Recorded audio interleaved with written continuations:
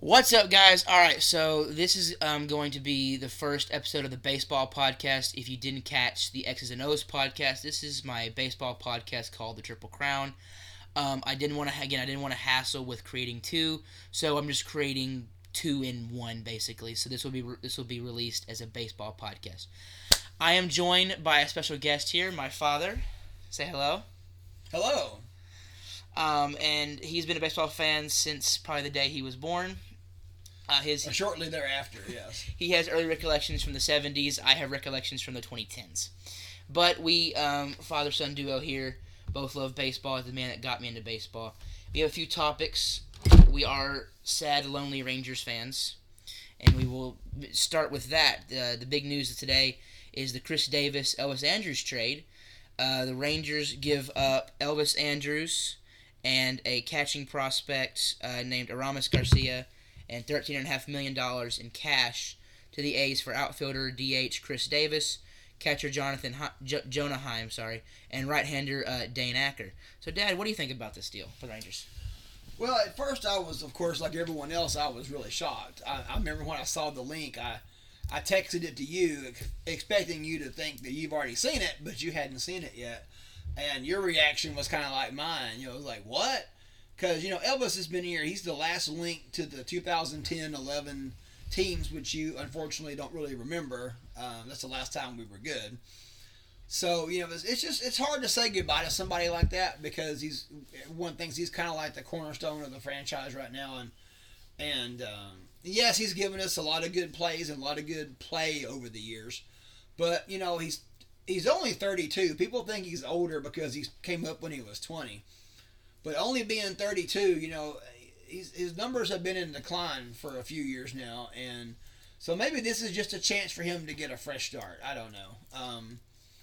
I hate to see him go, but I learned a long time ago not to get emotionally attached to these guys.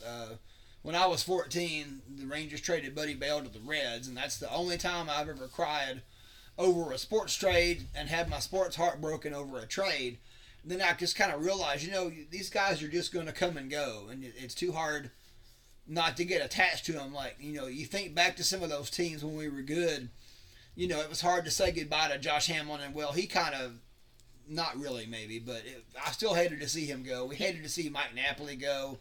Michael Young was traded, for a pennant to try to win a pennant. So it was hard seeing some of those guys go, and Elvis being the last link. I can understand the fans. A lot of fans on Facebook today had an emotional reaction to him leaving, and I can understand that. But at the same time, basically, it's kind of a salary dump there. Elvis was going to make a little over 14 million this year, and they're paying 13 million of it to the A's, and they're taking back Khris Davis' salary, which is I think it was 16,750,000. So I think that was right. I think Elvis is 14,250 this year and next year, and I'm pretty sure Khris Davis's for next year was going to be 16,750,000. I think something like that. I got the contract right here. He was signed through this year he signed a 2-year, $33.5 million extension. What? It says salaries. All right. Yeah, I got it right here. He'll be making a 16.75 for the Rangers. So it is a. Were you done? Sorry, Well, so basically, we're paying Elvis a salary to the A's minus about $1 million. We're taking on a almost $17 million salary, but Khris Davis is a free agent at the end of the season, where Elvis still has a $14,250,000 salary for next year. Plus, he has a player option for 2023 that will kick in if he reaches 500 at bats next year. I think it's 500 or 550 at bats or 1,000 at bats over the next 2 years, and he hasn't done that the last couple of years. So he may have some incentive to get that, because that becomes a player option in 2023. So that means, it's up to him, not the mutual option that it is right now. So he'll almost certainly exercise that because he's not going to get $15 million on the open market in 3 years. So it's basically a salary dump, really, and a chance to give a couple of guys that have been down the last couple of years a chance to to maybe revitalize their career. I mean, me and you remember Khris Davis a couple of years ago. We were at the ballpark and he hit a home run. Was he hit one home run? I remember Davis. He came up, he hit a home run, and he came back up later on in the game, and he hit the go-ahead homer. And we were with our church, and I remember being like, Dad, I got a bad feeling because Khris Davis kills us. I mean, Davis is probably the most notorious Ranger killer that I've seen. Up there with like the Kyle Seagers and of course Mike Trout always kills everybody. But Davis always, it seems like anytime he played the A's, he was guaranteed for at least 1 or 2 homers in the series. So I think it's funny that you're going to recruit the guy that has been beating you all this time. Well, and I saw a stat today. I'm not sure. I wasn't able to verify this, but someone said that Khris Davis has 32 career home runs against the Rangers, and that doesn't sound right. But it sounds like, I know every time he came up for a while, it seems like he was killing us, hitting home runs or killing us. So getting something. I'll weigh in here for the Rangers. Listen, I know that a lot of the fans, sadly, a lot of our fans probably didn't know we had a team till 2010. So a lot of these fans, and that's me being half serious, that some of these fans really didn't start following the Rangers. They might be, I'm a fan, but I don't really start following it, around that time. And so Andrus was like the little brother of the team. He was 20, really young. And so a lot of these fans got emotionally attached to him, and he's the last piece, and it's kind of like it's just a piece of Rangers history here that I think some fans are looking at it. It's dying, and now we have no connections, and it's just like the last connection to when we were actually a competitive ball club. 2015, 2016 doesn't count. We were saved by our closers both years. But as my dad said here, it's a salary dump for both teams because you'll dump salary for the next 2 years. And I want to point out that Gallo's going to be a free agent, I think, when Elvis' contract would have run out. And so they could be looking for an extension for him or just freeing up money because that's always a good thing to do. But yeah, it sucks to see him go, but he's on the decline, and we heard earlier in the offseason that they wanted to move Isaiah Kiner-Falefa to short, and this opens up a spot at third. And so I had a feeling Andrus, I didn't know if he was going to become a bench bat. I knew he did not want to probably be a bench bat, being like, Elvis Andrus. But 2020 was a weird year, but I got some stats right here. 2019 he hit, where is it? 2019 he hit 275. So, he had decent years, because I remember he started coming back, but, he's getting injured a lot. That's another big thing, is injuries are playing a factor with Elvis. So it's honestly, and plus I know that we were talking about the prospects for this. One of the ones I heard him raving about was catcher Jonah Heim and his defensive abilities. Yeah, anything to?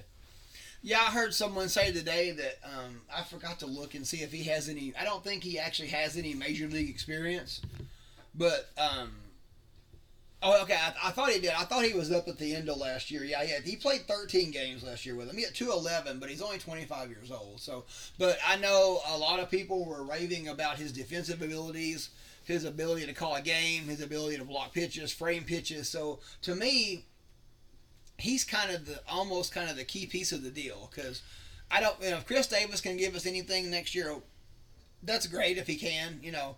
If he can't, then I guess everyone will just lambaste the Rangers for making this trade. But I think Hill, and Acker, they said, is intriguing also, the pitcher. But Hill is, Heim, sorry. I'm thinking Jonah Hill, the actor, sorry. Jonah Heim, I think he has a chance to maybe be something. I know we've got Sam Huff waiting in the wings, and we got Jose Trevino, though right now that should be the starting catcher. But I think they want to give Huff and Young a little more time in the minor leagues, just to get them a little more seasoned. They're all-around games. So Heim does intrigue me. I think he could maybe even step in this year and be the backup. So and I don't know if this is anything, but I right here, 95 innings as a catcher. He started 12 games.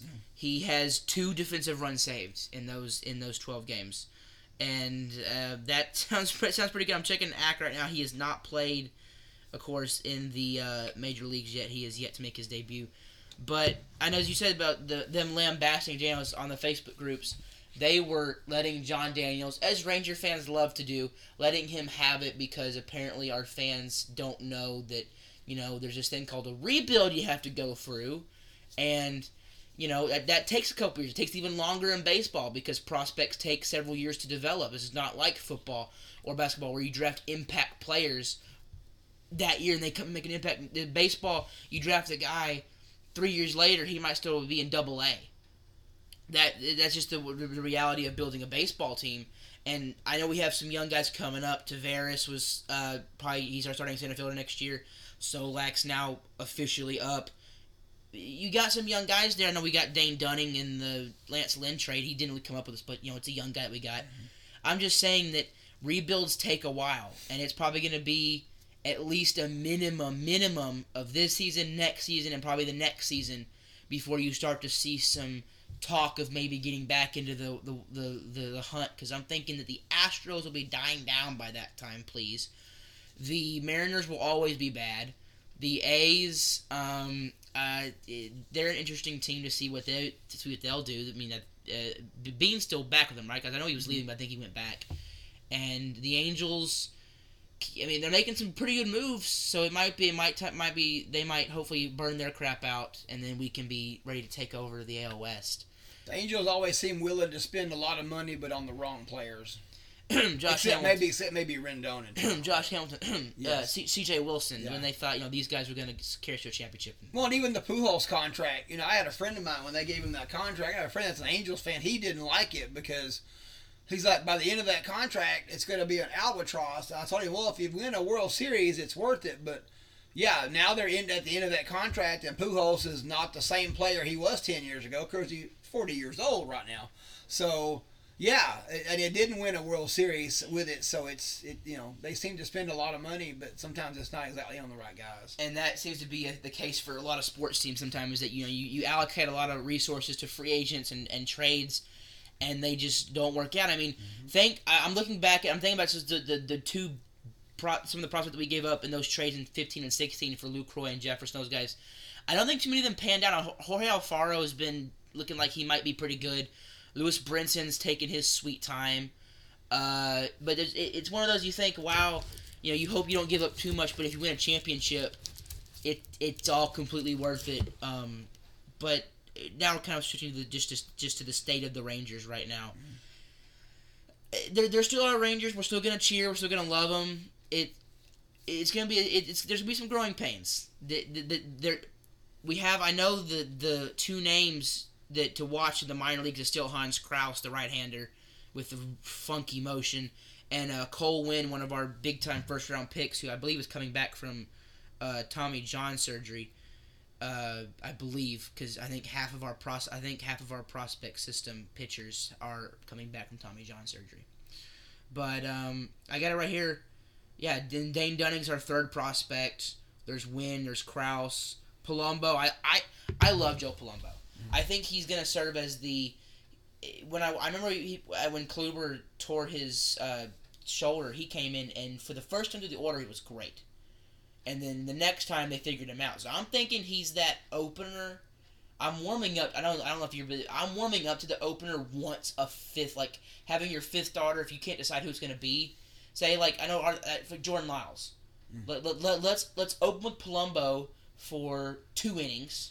And then bring out Lyles for maybe 4 or 5, and then and that might be what you do. I think Palumbo, that's going to be his role because he's a good pitcher. Just seems to be they figure him out.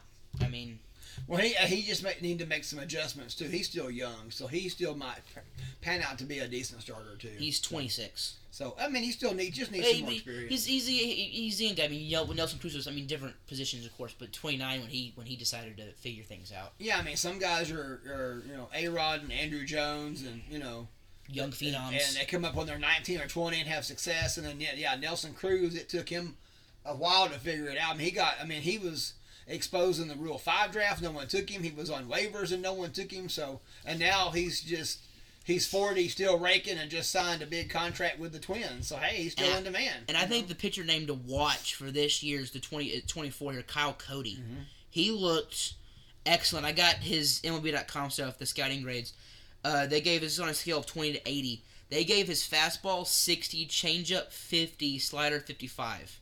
So, that he's got good stuff, and he looked very, very promising in his starts. Obviously, going into 2020, there were some high expectations. Those didn't happen. Mike Minor decided to regress that year. Corey Kluber pitched 1 inning, and then his shoulder said, And when that happens, when 2 of your top starters going into the year get hurt within the first week, or not get hurt, but when 2 of your top starters are either ineffective or hurt, there's not much you can do about that, and you're going to rely on young guys. I think it showed that our team has pieces that can develop. Tavares is like my new favorite player. He's super exciting because he's got pop. He's not Kinsler top of the order power, but he's 15 home run power maybe. Maybe, and he can run that ball down center field. I like him in center field. I loved it. He's like Delino DeShields, but hey, guess what, folks? He can get on base. That's the fun part. He's DeShields that can get on first base to then use his speed. DeShields could never do that. Well, I sure would like to see DeShields make the team this year, maybe as a 4th outfielder type of guy. I'm pulling for that guy. Oh, I Delino DeShields because he was my first exposures as what the heck the Rule 5 draft was. So he's kind of been like that Ranger that's kind of stuck around. And then I'm gonna shift right now to Mike Foltynewicz. It's a mouthful of a name. Me and you both were championing to sign him when Atlanta released him because here's our criteria for a pitcher, right? It's living, breathing, has the ability to throw a baseball. If he's in a wheelchair, maybe, but if he can throw a baseball, you take a look because right now you're looking for guys that can eat innings until your young guys can come in and develop.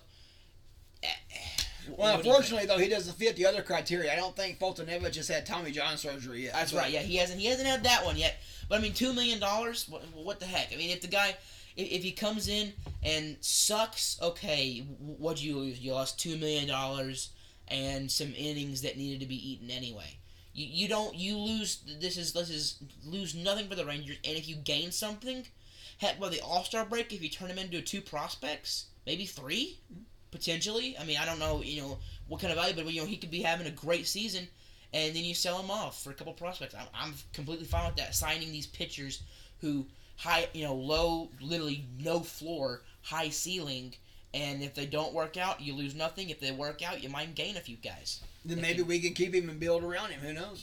I liked him with Atlanta. I know he had a velocity drop last year and was not effective, but see, that's kind of that, and that's almost an embarrassing of riches if you're Atlanta that you can let a guy like that go, that you've got other guys that can step in and take his place. I mean, it's Atlanta right now, but they've always had an embarrassment of riches on pitching, especially since the 90s. But that's just amazing they can let a guy like this go, because they're like, we got better than you. It's kind of amazing. Well, and it's like for a team like the Rangers, a guy like Foltynewicz, we would not want to give up on him so easily.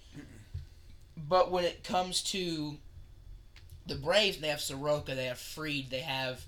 who else they have on that team? I'm blanking now on some of the names. Well, one of them tore his Achilles. He's good. That was Soroka because I had him on my fantasy team, and then he went and just decided to tear his Achilles. And they got Fried, and they've got. I'm getting it up right now on them. And they got other young guys too that are not. Ian Anderson looked exceptional. Great, yeah. Fried, Luke. Woo. He's a bullpen guy. And they got Charlie Morton in the offseason. Sean Newcomb. That's what I was thinking. Newcomb, yeah. So, and of course they signed ex-Ranger, awesome, great player Drew Smiley. Hey, he did good last year with the Giants. I'll never forget going into that season. We had three Tommy John guys. You had Volquez, Shelby Miller, and Drew Smiley, and that was a very forgettable season. Those 3 guys sucked. Miller was the worst. In fact, the best of the 3 kept getting hurt. Volquez. He was the one guy that was actually not completely awful. He was still throwing 96 miles an hour. He just wasn't really getting guys out consistently. No. And now we're going to shift, I think, from the Rangers, if that's okay with you. Yeah, some days about the Rangers, talking about the Rangers, talking about the fan base and how they didn't know we had a team. Base. Some days I miss the good old days when we walked up opening day. And I think it was 89. We walked up opening day, got good tickets, and we saw Jack Morris and Charlie Huff each throw a complete game, which would never happen today. And there was probably, maybe 15,000 people in the stands. to when they were good. You remember one year, me and you walked up one year after your birthday party, and we sat in the last row of the upper deck down the left field line, couldn't see. I'm like, man, I kind of miss the days when nothing was expected of us, and we used to look at the schedule and go, okay, so we're gonna go see Kansas City because we'll get to see George Brett, and we'll go see the Orioles because Ripken's in town, and we're gonna go see the Red Sox because Wade Boggs, and we're gonna go. We planned our trips to the ballpark just to see who the visiting team was going to be, as much as the Rangers, unless Nolan Ryan was on the mound. So sometimes I miss those days when nothing was expected of us, But. Well, I mean, Rangers have, as you always said, the redheaded stepchild of the league. The Rangers. Hey, look, are we gonna be good in the next few years? God, go ahead. God, I hope so. I have. I mean, 2015, 2016.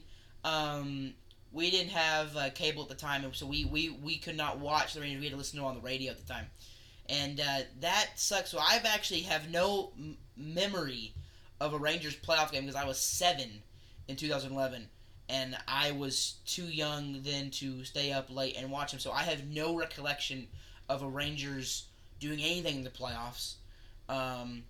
The only memories I have of hearing is Bautista's bat flip, and that's about it. There's really nothing else I have good about the Rangers playoffs. I mean, there's not much good, but there was good for 2 years, and of course we won our first playoff game.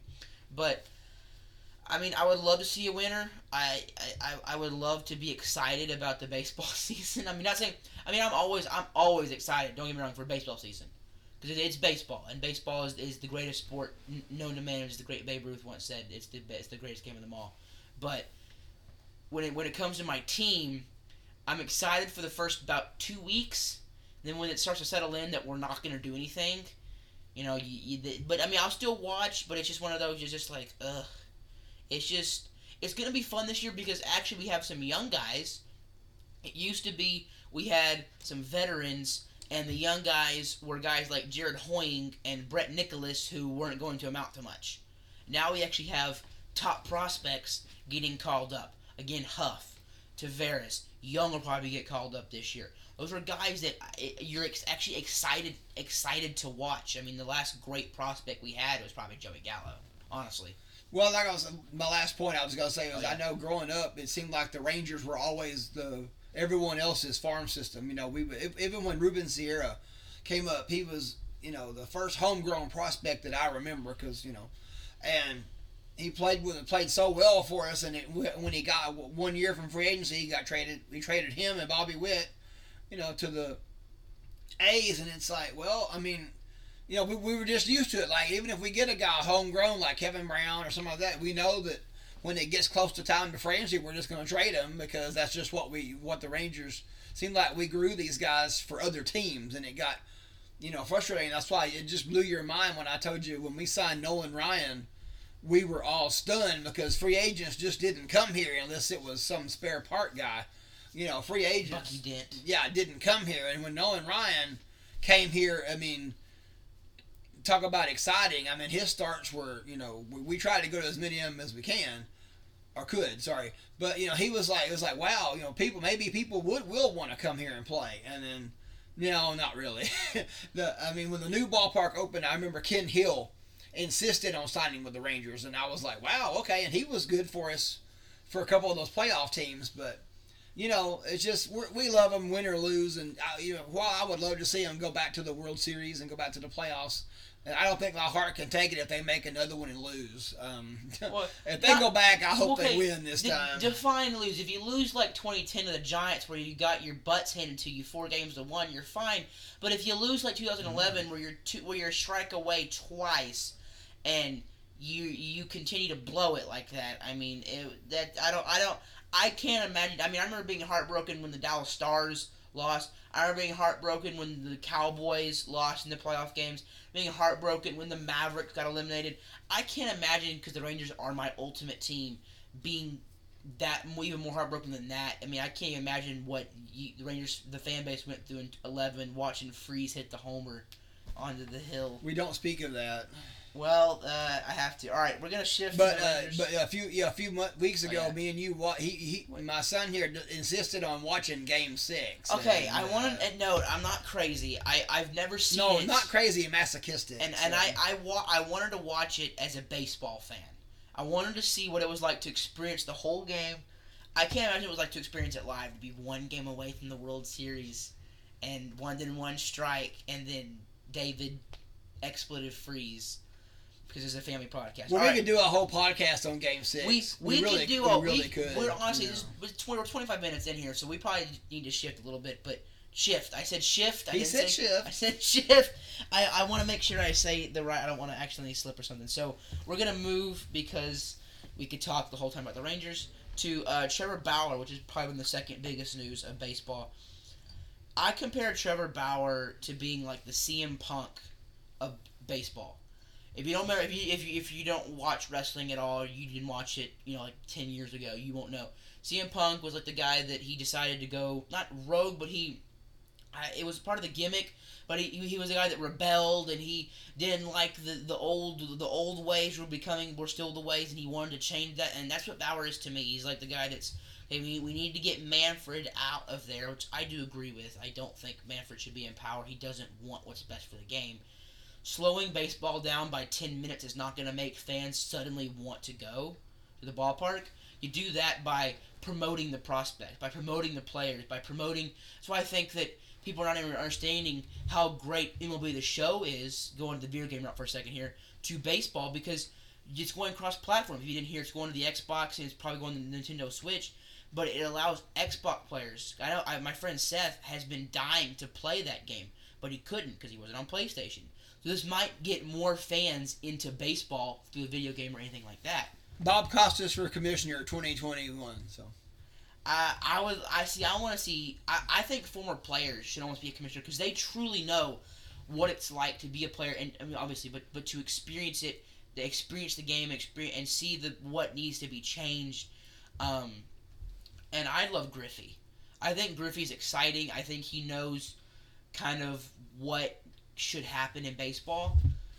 First you start up, but I mean back to Bauer. Sorry, we need to get to Trevor Bauer here.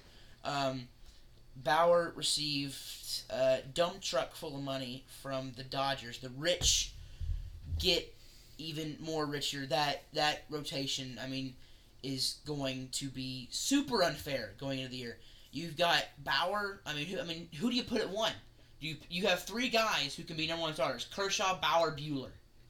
I mean, out of respect, it's got to be right now. It's got to be Clayton Kershaw. I mean, when you bring a guy in as a free agent, I can't put him ahead of Bauer or Buehler. Honestly, I would start him third, but that's me. Who, Bauer? Yeah, I start Bauer third. We're gonna get into this argument in a minute. Yeah, but we're gonna argue when you look at Bauer's stats, this is the thing I have a problem with, is you give a guy, he's going to make $40 million this year. He's got an opt-out for next year. I don't see how anyone could walk away from $45 million next year. I don't think he's going to. Now, after 2022, he's got another opt-out after 22. He might opt out then. But we were talking about this earlier. Look at his stats. His only really good full season is 2018, and that was 175 innings. I mean, 2019 with Cleveland was decent. Then he got traded to the Reds and got absolutely bombed in 10 starts. Then last year in 11 starts, which is kind of a, small sample size. We were talking 2020. It's hard to look at the stats for 2020. Like, me and Brady both play a baseball simulation dice game. It's called APBA, APBA or APBA. And shout out to them, by the way, on the podcast. They're not a sponsor. We're just a shout out. And all the people that play in the tournaments around the country have all said we're not going to use any 2020 team in the tournaments. They're not allowed just because it was such a small sample size. And I agree, but a 175 ERA in 73 innings, he only gave up 41 hits, walked 17, and struck out 100. I mean, that's for 73 innings, that's incredible. And there's no doubt that Bauer is a good pitcher. He's a very cerebral pitcher. He thinks a lot. He's one of these guys he's one of the guys that puts 4 or 5 different grips on some of his pitches, and he loves to pitch. He loves to compete, and I like his new breed of attitude. I mean, he's another one. Maybe his social media needs to get cut off sometimes. But hey, speak your mind. But that's just so much money for a guy. There was our debate today on one of the Facebook groups. Is he worth $40 million? Well, you're worth what the market's going to pay you, and so the market decided he was worth $40 million. So I mean, you look at this. You look at the market, and shout out to the late great Marvin Miller for creating the baseball economic system for this that allowed Bauer to get paid like this. Is the supply and the demand? You look at this year's crop of starters. He's the best starter by a country mile, most likely. I mean, I can't think of anyone off the top of my head that would be better than Bauer as a free agent, not trade target. Because, those Snell and Darvish and those guys. But I'm talking free agent. I think he's looking up right now. But I can't think of anyone on the top of my head that was that could even hold a candle to Bauer as a starter. And so when that happens, you create teams getting desperate for you. And I even heard the Mets' offer was more. So you create that. You trickle. The supply was so small that it rose the demand for Bauer. The Mets offer was the same for next year, $40 million, but it was $35 million the next year and $30 million the next year, but he would still have the opt out after the first two seasons. And I think that I think Bauer's good for baseball. I think a lot of, not you, but when I've heard of like the old guys, the old people of baseball, he sometimes they didn't have these guys, but he's outspoken, okay, and he wants to make the game of baseball fun. He wants to make it I mean, if it's almost like in baseball, you can't trash talk anymore, or if you're going to get ejected or you're going to get a fine. And football, I mean, and basketball and stuff like that, things happen all the time, and it makes the game more fun. The little mini rivalries, like when he wore the Joe Kelly cleats, he got fined for that. That's great.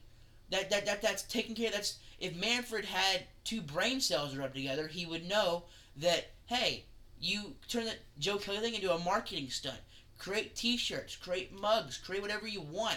You could sell that, I mean, these players aren't allowed to have attitudes on the diamond anymore, and that just ticks me off because it's driving people. It's making the game of baseball not fun, and not that baseball's slow, but baseball is slower than the other games. It's football and those guys. Those games have action in spurts. Baseball has just a continuous slow action that is anticipation. I think it was Dan Orkin, is that his name, from the baseball documentaries from Ken Burns? Oh, Daniel Okrent, I think his name was. Okrent. Yeah. He was one that said baseball it's the anticipation, and that's what makes it fun. But there is action, and Bauer and these guys are trying to create more storylines, more fun, more highlights on Twitter, things like that. You can't do that. Baseball shuts it down. I remember I loved to watch. There was a shout out to a YouTuber named Dodger Films. This guy he filmed Dodger games with his buddies, and I loved to binge watch them because it was like I was sitting at the Dodger game. But of course, what did MLB do? Well, they banned it because you can't show an MLB game because God forbid someone enjoys the game. You have to pay up for it, and I have a problem with that. And I think Bauer's trying to change the game, so.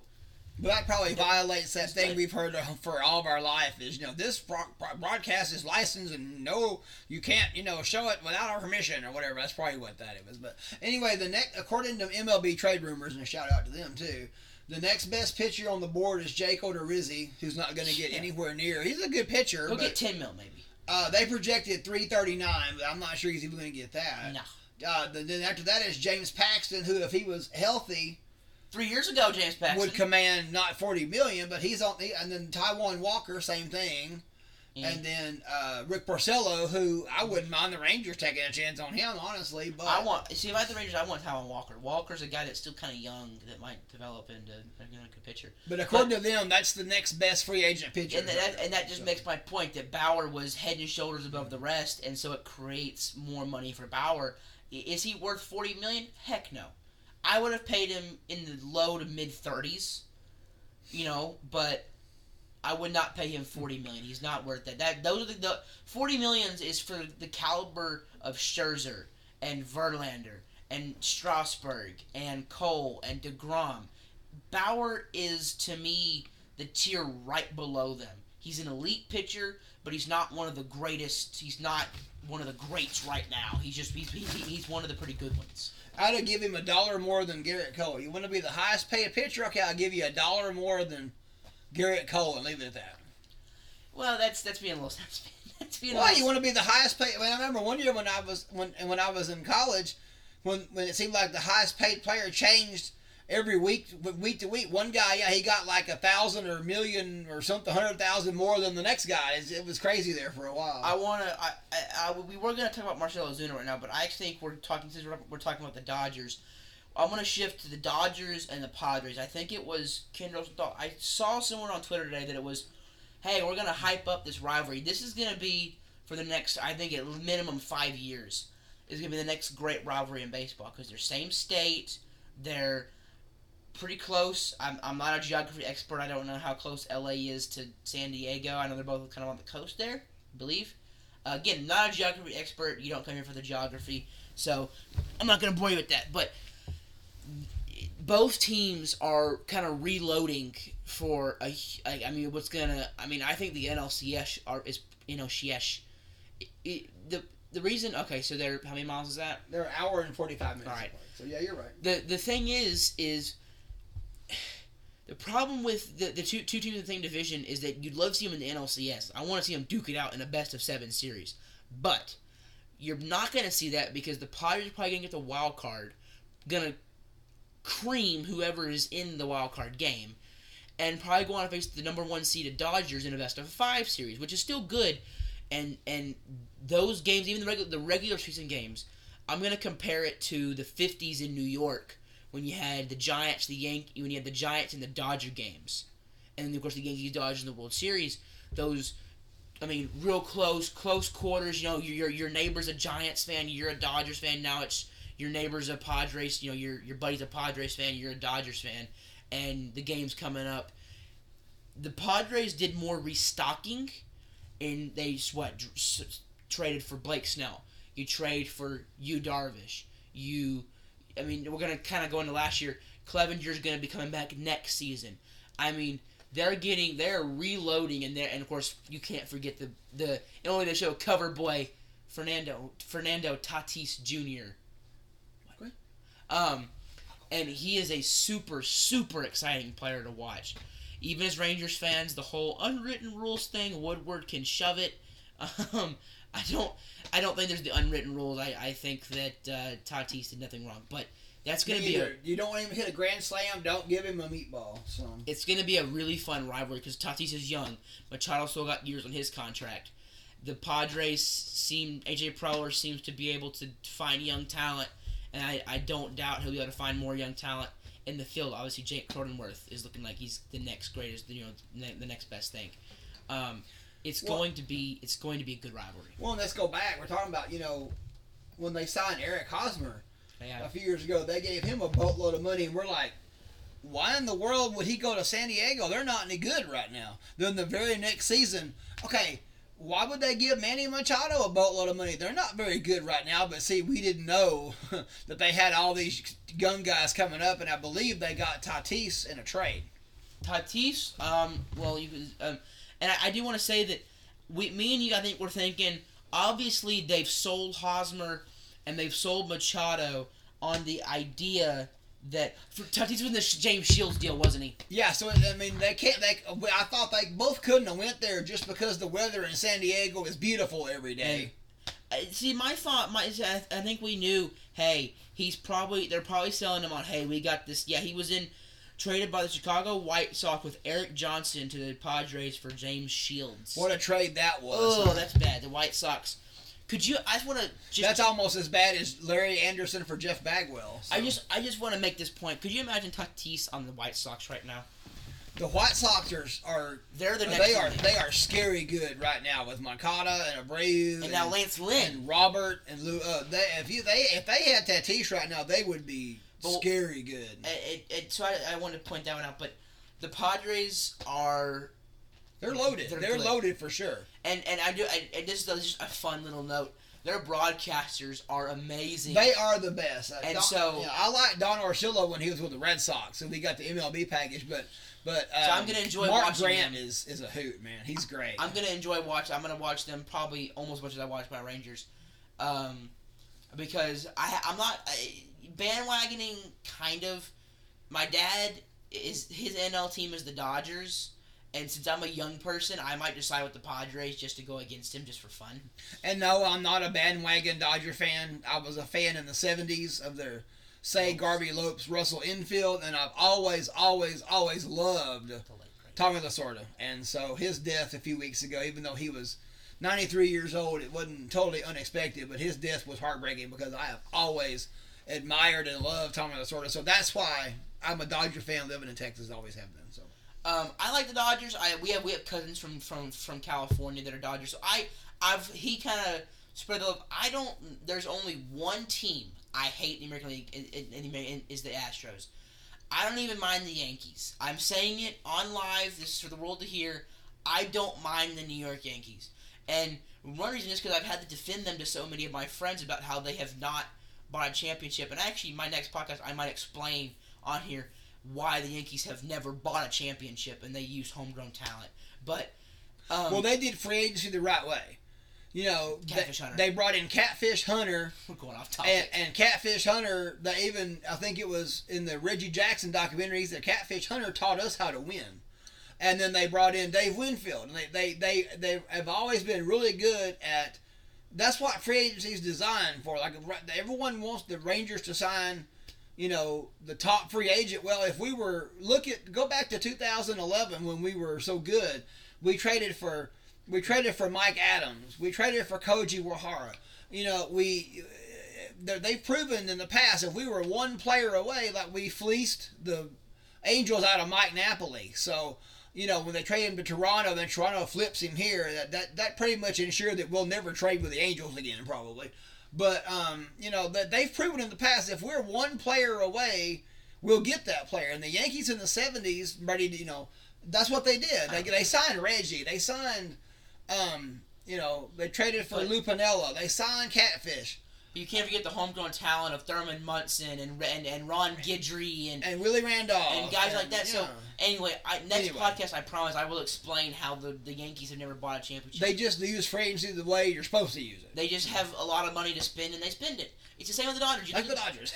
You look at the Dodgers, but see, because they are way over the salary of the luxury tax. But if they win this year, who cares? Let's go over the Dodgers roster for a second. Bellinger, he's homegrown. Corey Seager, he's homegrown. Clayton Kershaw, he's homegrown. Walker Buehler, he's homegrown. Kenley Jansen, he's homegrown, I believe. So Kenley Jansen was a catcher that turned into a relief pitcher. You look at their top talents; they're homegrown. They supplement their team with guys like Trevor Bauer, with guys like Liam Hendricks now. Well, they pulled Justin Turner off scrap heap. Nobody wanted him. They've pulled about half their roster. They've pulled Max Muncy off the scrap heap. Mm-hmm. They've pulled Justin Turner scrap heap, and Kike Hernandez has become one of my favorite players to watch just because of what he did in the playoffs. If you needed a clutch at bat, he seemed to be the guy that always had those at bats for the Dodgers. They're gonna miss him this year, but it's the Padres, and again, let's not forget about their team. They have, an uber talent at almost every position, and it's going to be because the American League. I don't really know. I mean, the Yankees, when healthy, are contenders. The White Sox. I'm gonna pick my World Series. My dream World Series matchup would be White Sox Padres right now. The reason that's my dream matchup is because they're both super young teams. They're both the teams of the future. They're both the teams of the next 5 years. They're both the teams of my college years. They're both the team. They're going to be the powerhouses, I believe, of those years because they have the money to pay guys and they're going to pay them. If I say it again, I'll say it again. It's going to be a super fun rivalry to watch, especially when you account for they play each other a lot. They play each other 19 times a year. Yeah, right? So. And it's also fun to think this is like as I was either not born or way too young to remember this in the early 2000s when the Yankees and the Yankees and the Red Sox decided to retool remember the Yankees picked up A-Rod and the Red Sox picked up Kurt Schilling, and it was like, let's go into 04. And I wish I'd lived through those few years there where it was like both teams were just retooling to face each other. And now I feel like I kind of am, where the Dodgers and the Padres are kind of filling up their roster just to beat each other, just to come out of the National League on top. Because who else in the National League can compete with them? The Mets? The Cardinals are going to be scary now that they picked up Arenado. I just want to point out the fact how much I hate the Cardinals. Sorry, I forgot. I hate two teams. I hate the Cardinals and I hate the Astros, and I just dislike the Giants. The Cardinals I hate, mostly because of what happened in 2011, but I just don't like the Cardinals. I don't know why. That's pretty much for that reason alone. I just hate the Cardinals. And which is funny, because when you were a kid, you had an irrational hate of the Padres too. We didn't have to bring that up. I don't know why I hated I don't know why I hated the Padres. I just did. I don't know. I don't know why. Don't ask. I don't hate them now. You just like the brown uniform. I do not like. I love Tatis. That's what I love. If I could get, I want a Tatis jersey, but Yeah, I saw the other day, it said if you were to start a franchise right now with any active player, who would you choose? And it would be hard to choose between Tatis and Soto and Trout, but I think I'd have to choose Tatis. It was Acuna. I would have to choose Tatis. He's younger and more exciting. Tatis he's gonna be like Bauer.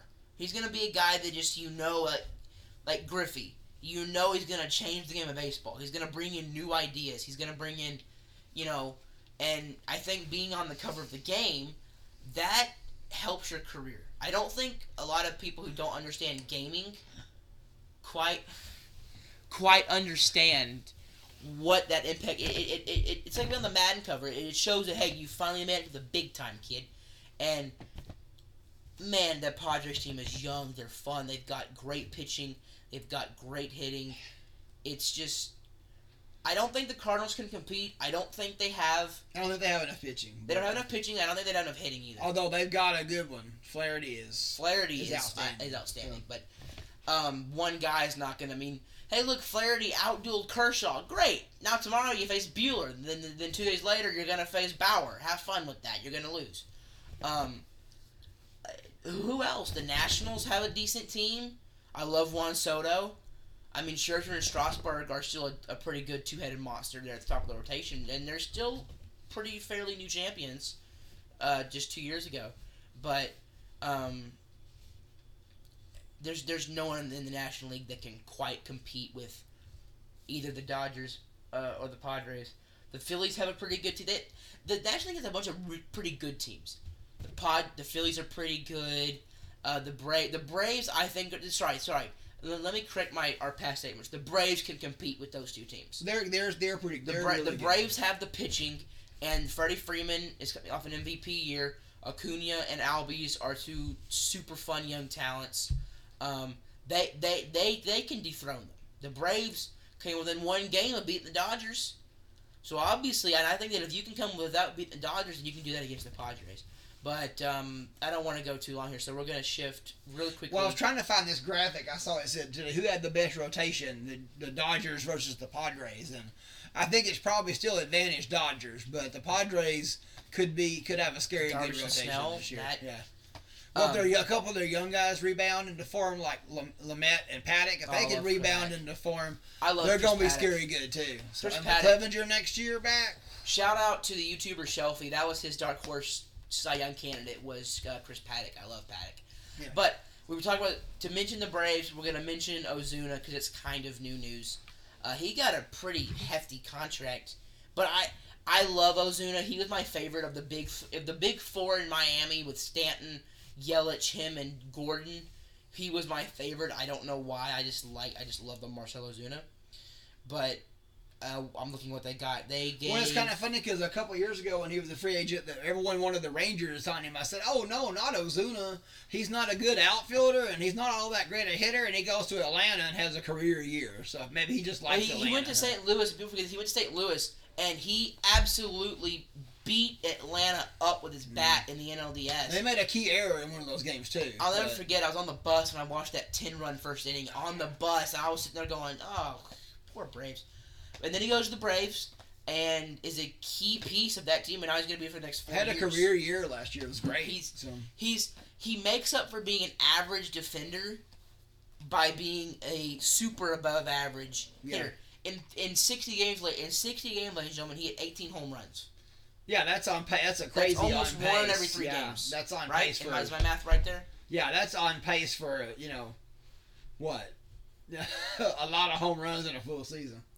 His fielding. I'm looking at his footing. His RDRS, his defensive run saved, is actually. You ready for this? Guess what his defensive run saved is in 6 seasons as a left fielder?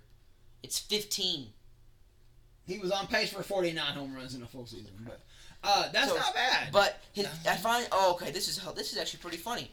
So in left field, in left field it's 15.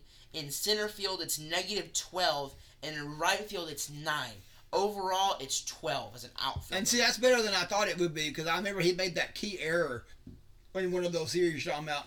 Yeah. And I always was told, a lot of the experts say he's wasn't a good outfielder, but the numbers say those numbers kind of say otherwise. His nickname is the Big Bear. Never heard. I never heard that either. I love finding out guys' nicknames, and that's what he's. I never knew Ian. My favorite Ranger of all time is still Ian Kinsler. I didn't know his name was Bootsy. They called him Bootsy. I never heard that one. I heard why, but I can't remember why. Anyway, so that is kind of the baseball news of the day, of the past couple days. This has been the first podcast. My dad will not be joining us every time.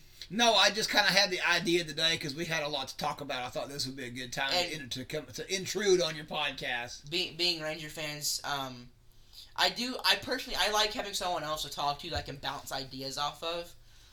You didn't hear us debate because me and him could get into some pretty good debates about baseball. Some of those may not be safe for the air. So no, we're pretty good. Well, no, when there's a microphone sitting on the table here, we can hold back the things we might say to each other. But I know that me and him both we have our agreements, we have our disagreements. I think because I'm more of a stat nerd than he is, heavily more of a stat nerd. I love.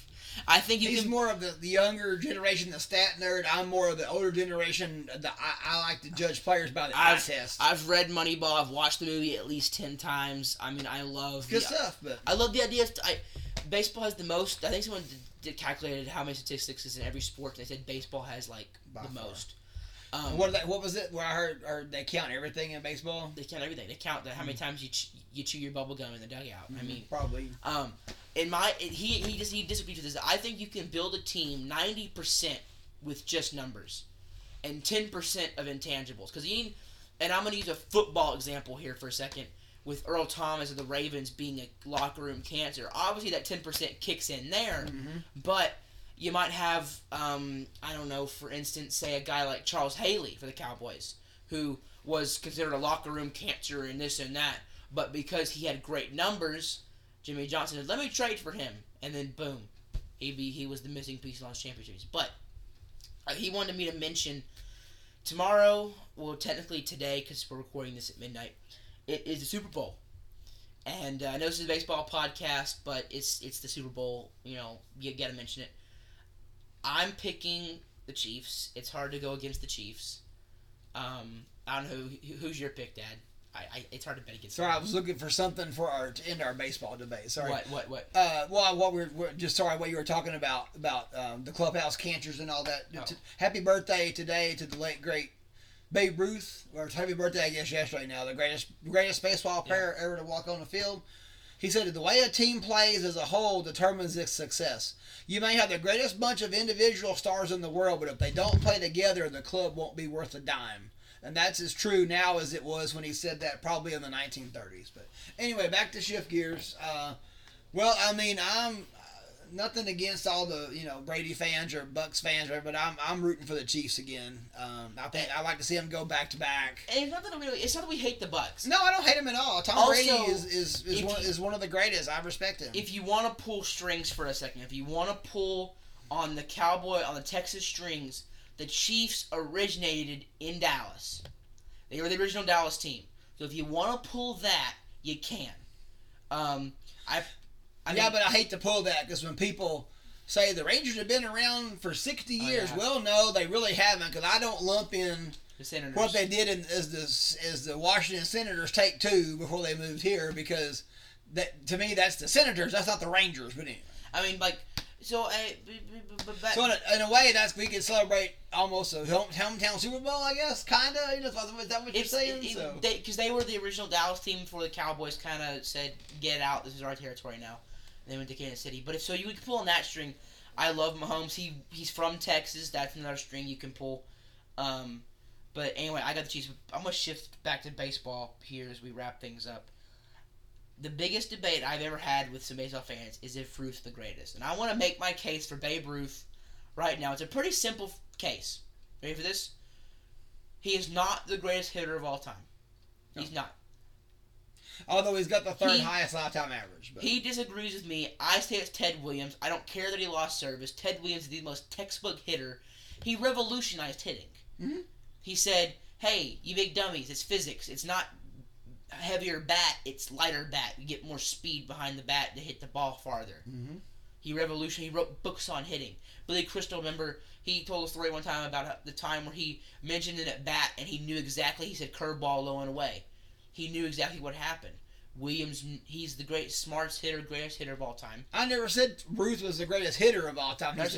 You say Cobb's the greatest hitter of all time. Well, Cobb has the highest lifetime average, but I think the greatest hitter of all time is probably Ted Williams. Or in my lifetime, it's Tony Gwynn or Wade Boggs. But but anyway, in my lifetime, heck, I haven't been alive that long. Yeah, Trout, honestly. Hey, the greatest hitter of your lifetime is probably going to barely hit 300 the way things are going. What do you mean? Who? Look at how many guys hit 300. Trout. Even in the last full season, 19. Not many. It's going the number 300 years is going way. Well, a lot of that's to blame for the shift. But anyway, another podcast. But my case for Ruth is that no one has been able to replicate what he did as a hitter and as a pitcher. People forget before 1920, he was one of the greatest pitchers of his era. He's especially one of the best left-handers because Madison and Johnson were both right-handers, and Grove I don't think was playing yet. So I'm a little fuzzy in my history from in that era sometimes. So don't at me.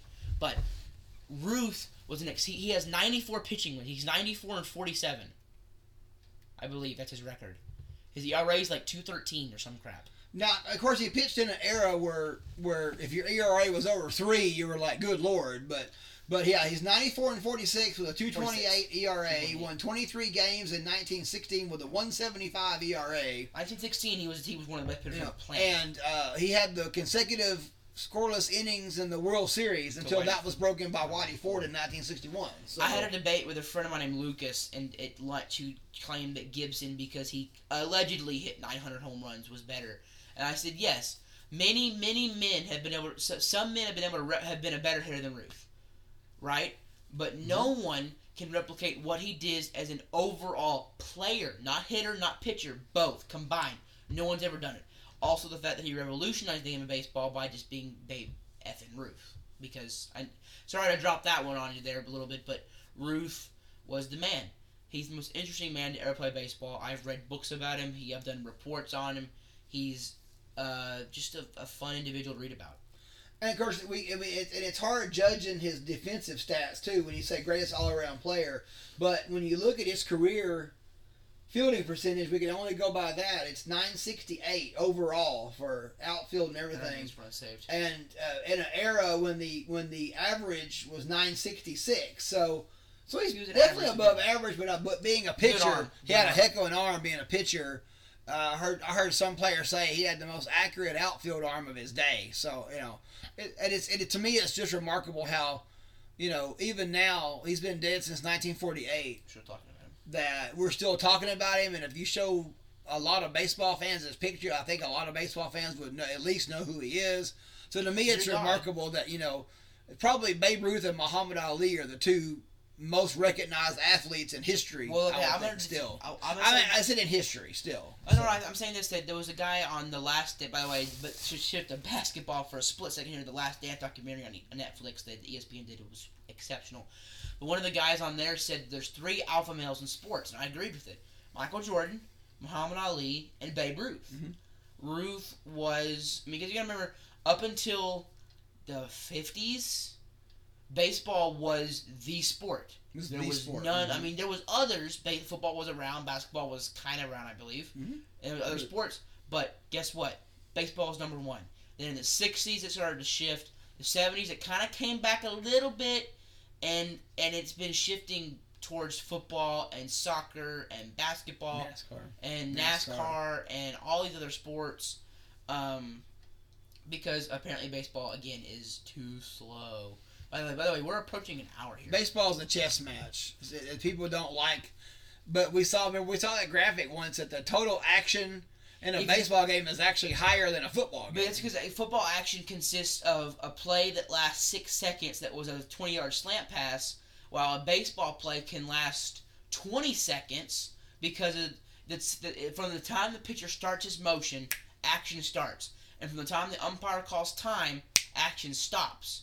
And that can be a lot more time than a football game of action. And people, I love going to baseball games. I just don't like watching it on TV. And I understand that argument or that claim, but baseball is always fun. And I think the reason I said earlier, it makes it fun for me is the anticipation.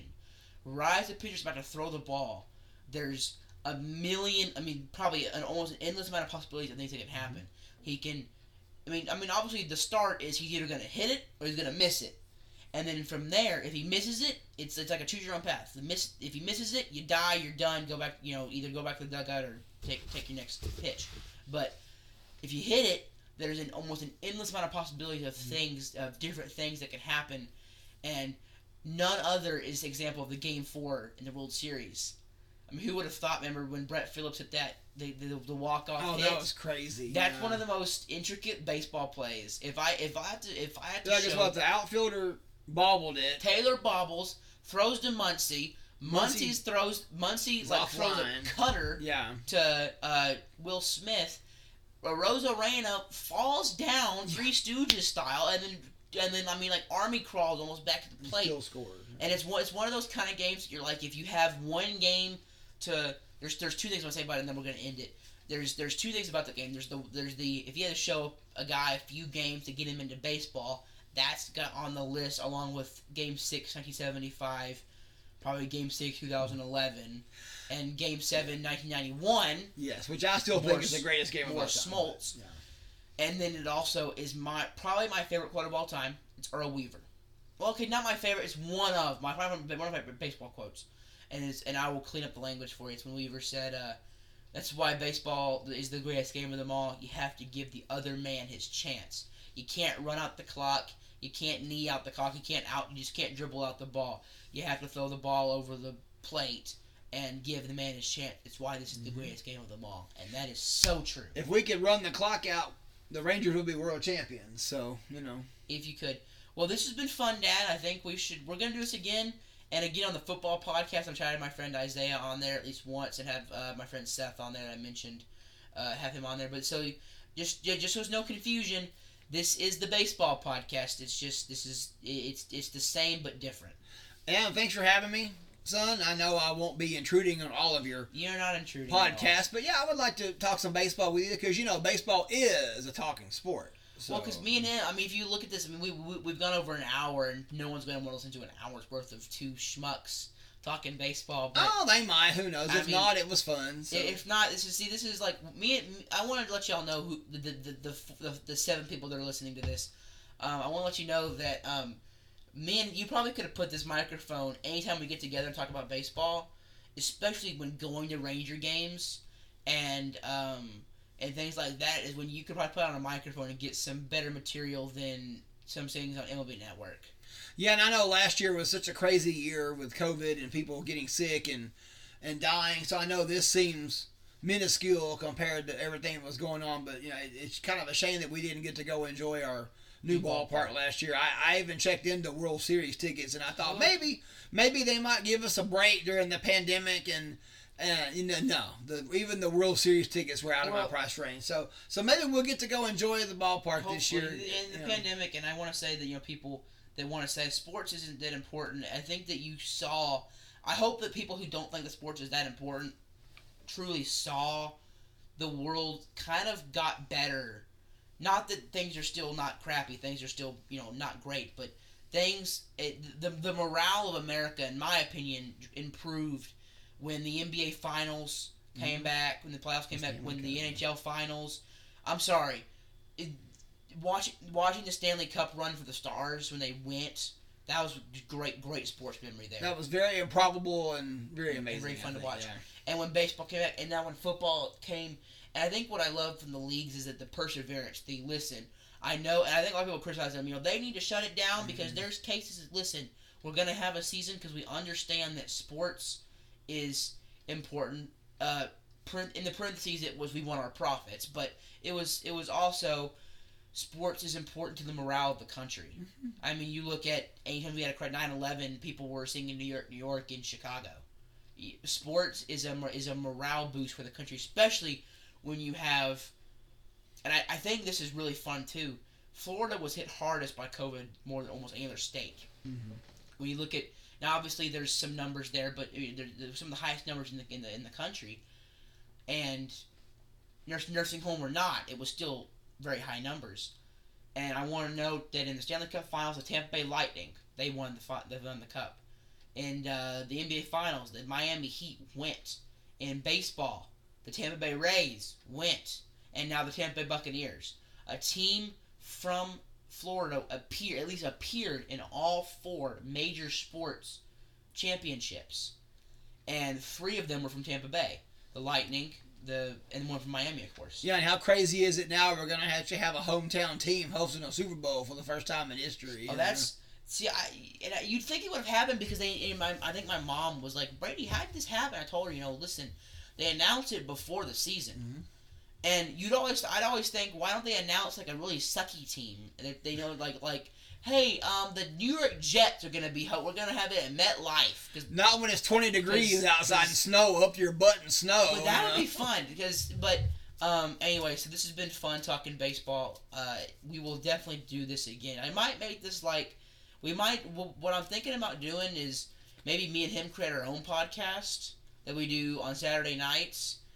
Or every other Saturday night, and we just talk, sit and debate baseball topics. So this has been fun, Dad. We'll do this again. Thank you. Yes, this was fun. There will be for the football fans. There will be a football one up either tomorrow night or Monday morning, or not Monday morning, but a Monday afternoon because some of us have school. Gotta talk about that Super Bowl. Hopefully, we gotta talk about the Super Bowl, and I will talk about the awards that happened tonight, or technically tonight. And so thanks for this has been cool. Also hope that the audio quality is better. We got a new microphone. I'm not using my Bengu headset. We're not sharing a headset or anything. No, we're using a microphone. So this has been fun. Dad, we're going to sign off. See y'all later. All right, thanks, Brady. Bye. Bye.